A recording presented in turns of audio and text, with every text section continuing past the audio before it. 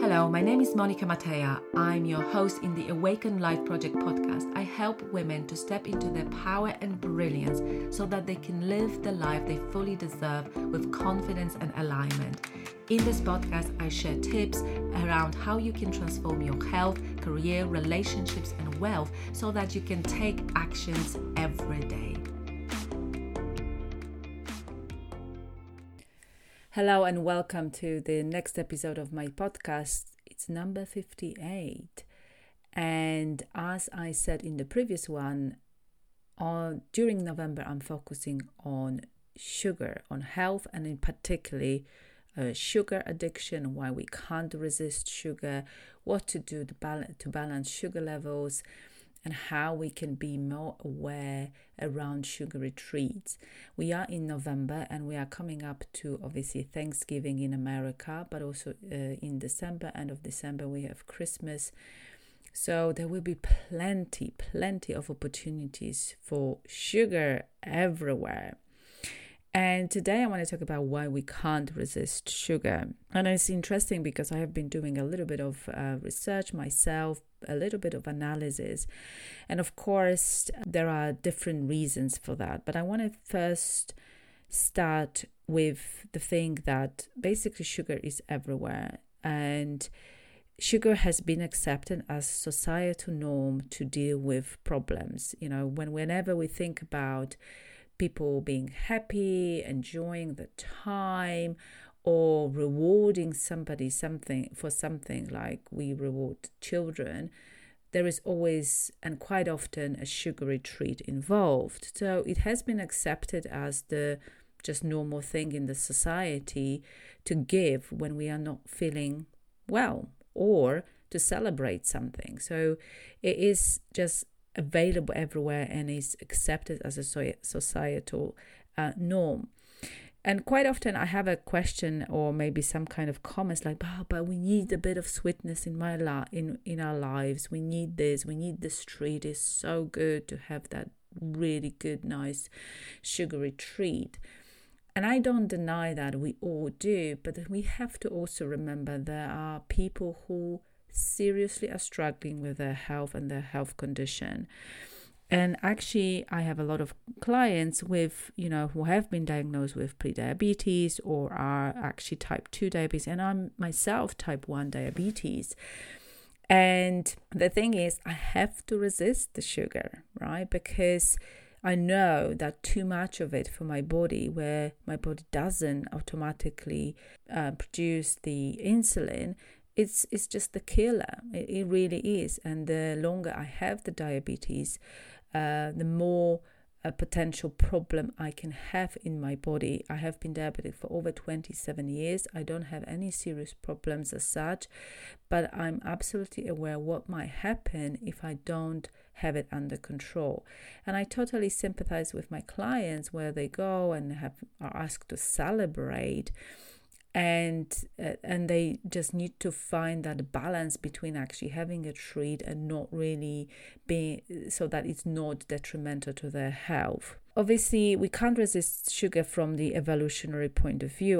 The brain consumes sugar, so the main fuel for the brain is actually sugar. But also, what is interesting, that the brain suffers from excess sugar. So we sometimes call Alzheimer or dementia as a type 3 diabetes because it is linked to excess sugar and how it basically impacts our cognitive functions.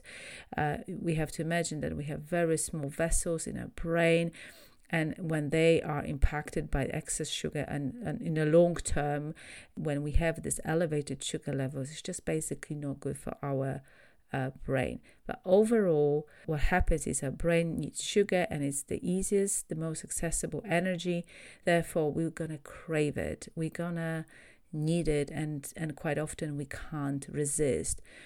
We also have a lot of triggers around this. So I was talking to one of my clients, she said, I can't resist the sugary cereals for breakfast because when I smell it, it just all comes back to me from my childhood.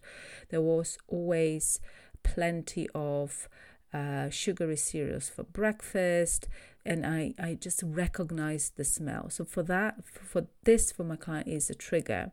The same could be a trigger when we watch something and there is a commercial of the chocolate, can trigger some exertion of and even enzymes, and we just crave that chocolate because it's a trigger, and it really, our brain associates this with quick energy, but that's just it, right?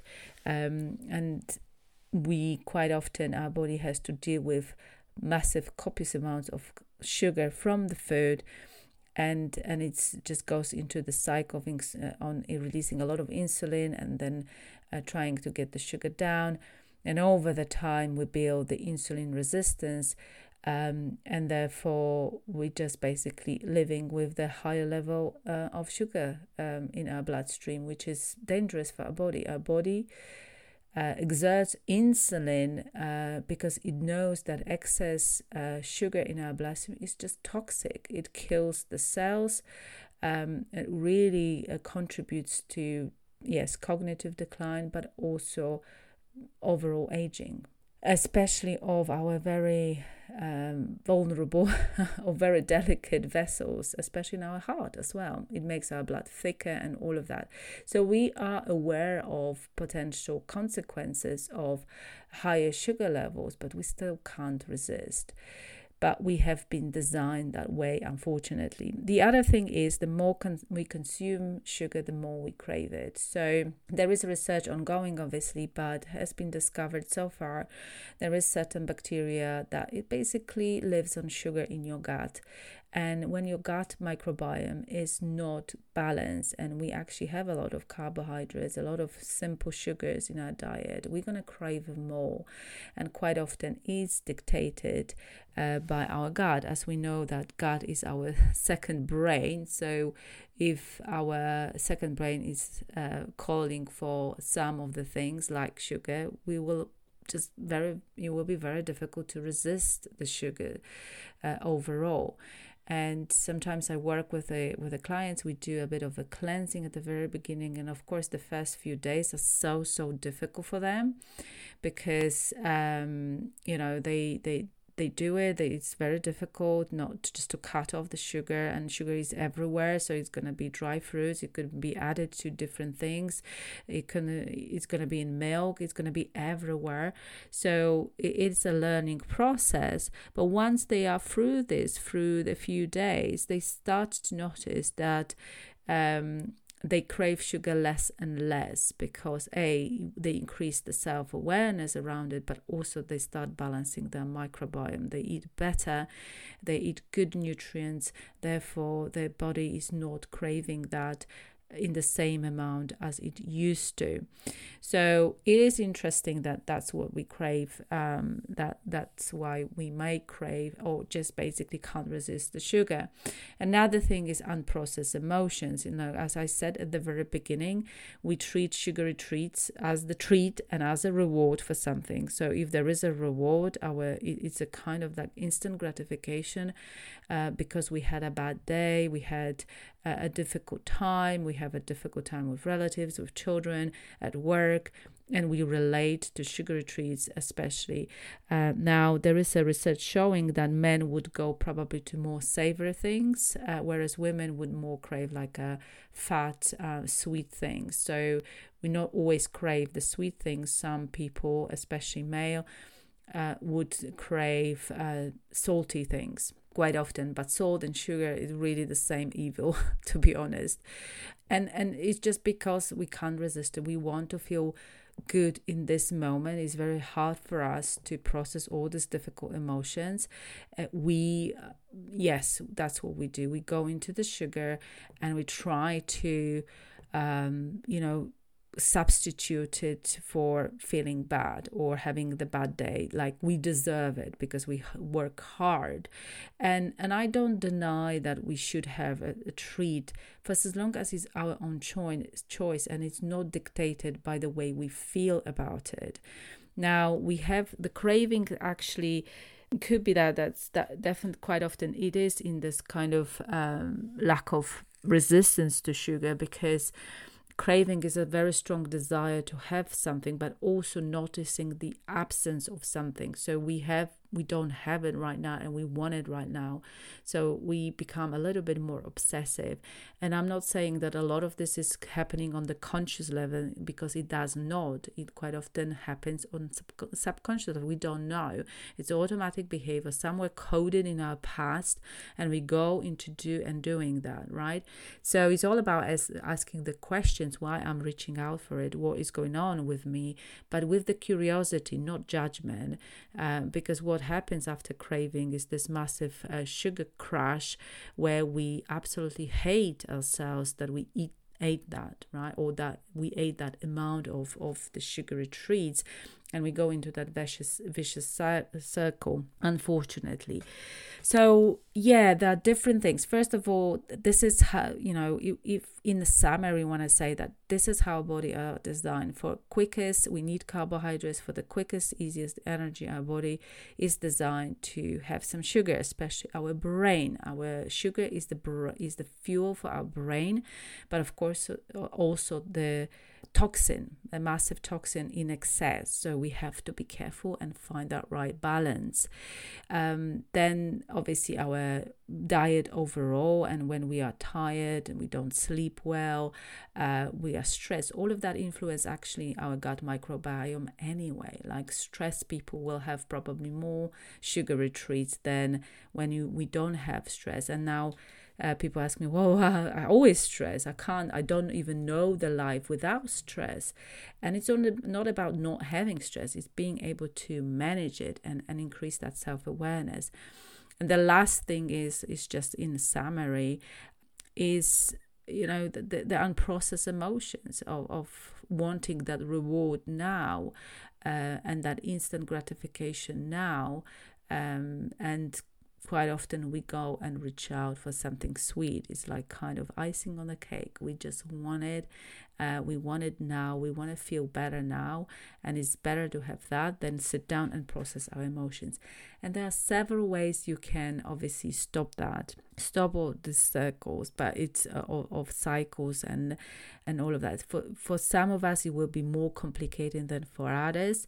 But for a lot of us, increasing a little bit of self-awareness, practicing the questioning bit as well, getting curious around why we can't resist sugar, and then understanding our dietary requirements and our food labels, what we actually buy and what is hidden. There is a lot of sugar hidden everywhere. And that could be even enough, increasing awareness and getting better and better over time. But in some cases, it's more complex. It may lead to eating disorders as well. So for some people, it's easier. For other people, it may just require a little bit more time and working maybe even with somebody to get that resolved, if that it becomes really impacting your life. So just to finish this off, I'm going to be addressing all of that in my 3-day sugar challenge, which is coming and starting on the 25th of November. And I want to get you off the blood sugar roller coaster, because it's not good for your body, it's not good for your energy, it's not good for your clarity, but also it's not good for the balance and in your life. And being addicted to something really is not a nice thing. So we will be discovering different things, and you can sign up, and there is a link in the show note.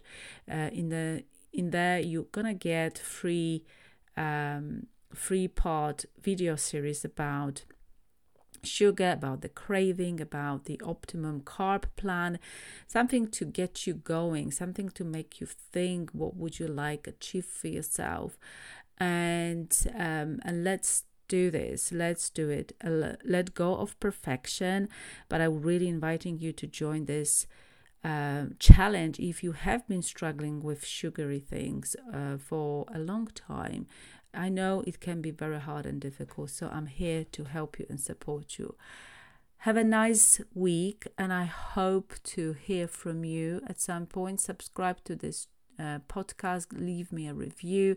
Other people can find it as well, and let's do it together. Let's build a beautiful health legacy for ourselves, for our families, free of this, free of sugar, I must say, but not in a way that, I can't have anything sweet, but treating the sugar as something that balance our diet rather than as something that we feel addicted to, then feel that we have to have it. All right.